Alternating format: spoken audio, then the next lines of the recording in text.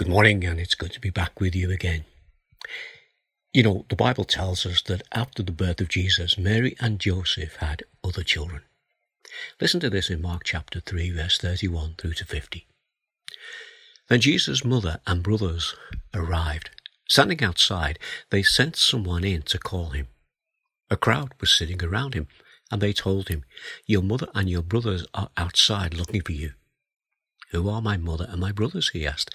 Then he looked at those seated in a circle around him and said, "Here are my mother and my brothers.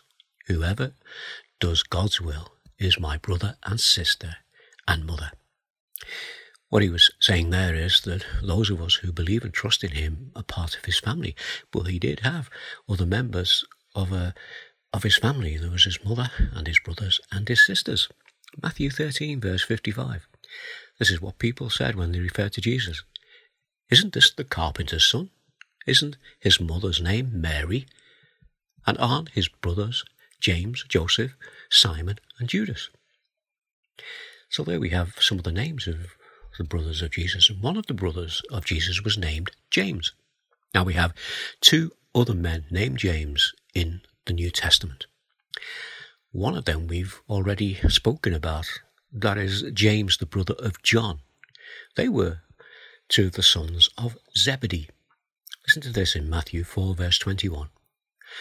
Going on from there, he saw two brothers, James, son of Zebedee, and his brother John. They were in a boat with their father Zebedee, preparing their nets.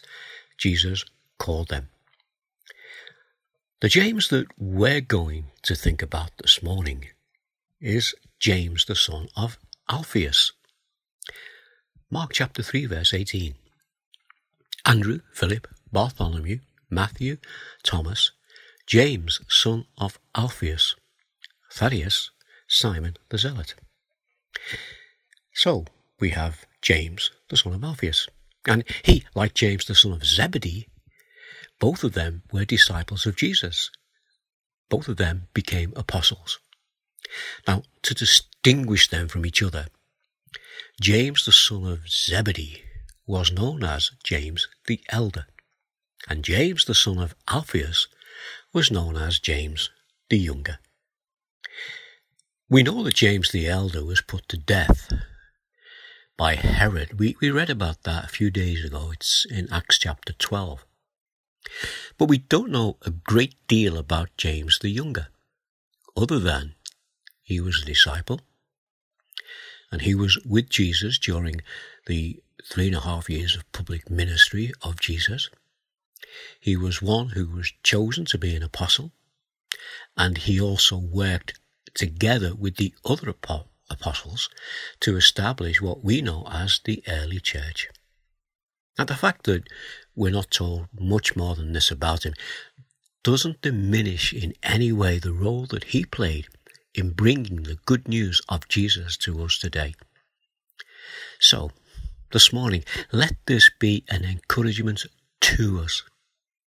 You know, just because we might not get a mention in dispatches, it doesn't mean that we are any less important to Jesus. We are just as important to the Lord.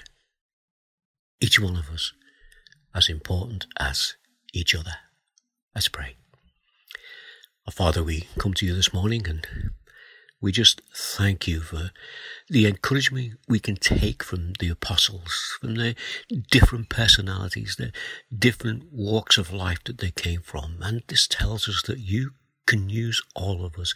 We sometimes sing the song, "There's a work for Jesus only you can do."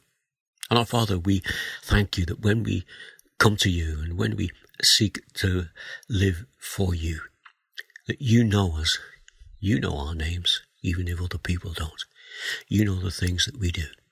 And our Father, we just ask that this morning you will lift us up, that we might be thrilled by the fact that we are known to you. And we ask these things in the name of Jesus. Amen. Well, just an interesting fact is that James' mother was with the faithful women who gathered at the cross when Jesus was crucified. Listen to this from Mark 15, verse 40. Some women were watching from a distance. Among them were Mary Magdalene, Mary the mother of James the younger, and of Joseph, and Salome. So, that's James the younger's mum. Well, I'll be back again, God willing, tomorrow. In the meantime, you take care. God bless. Bye now.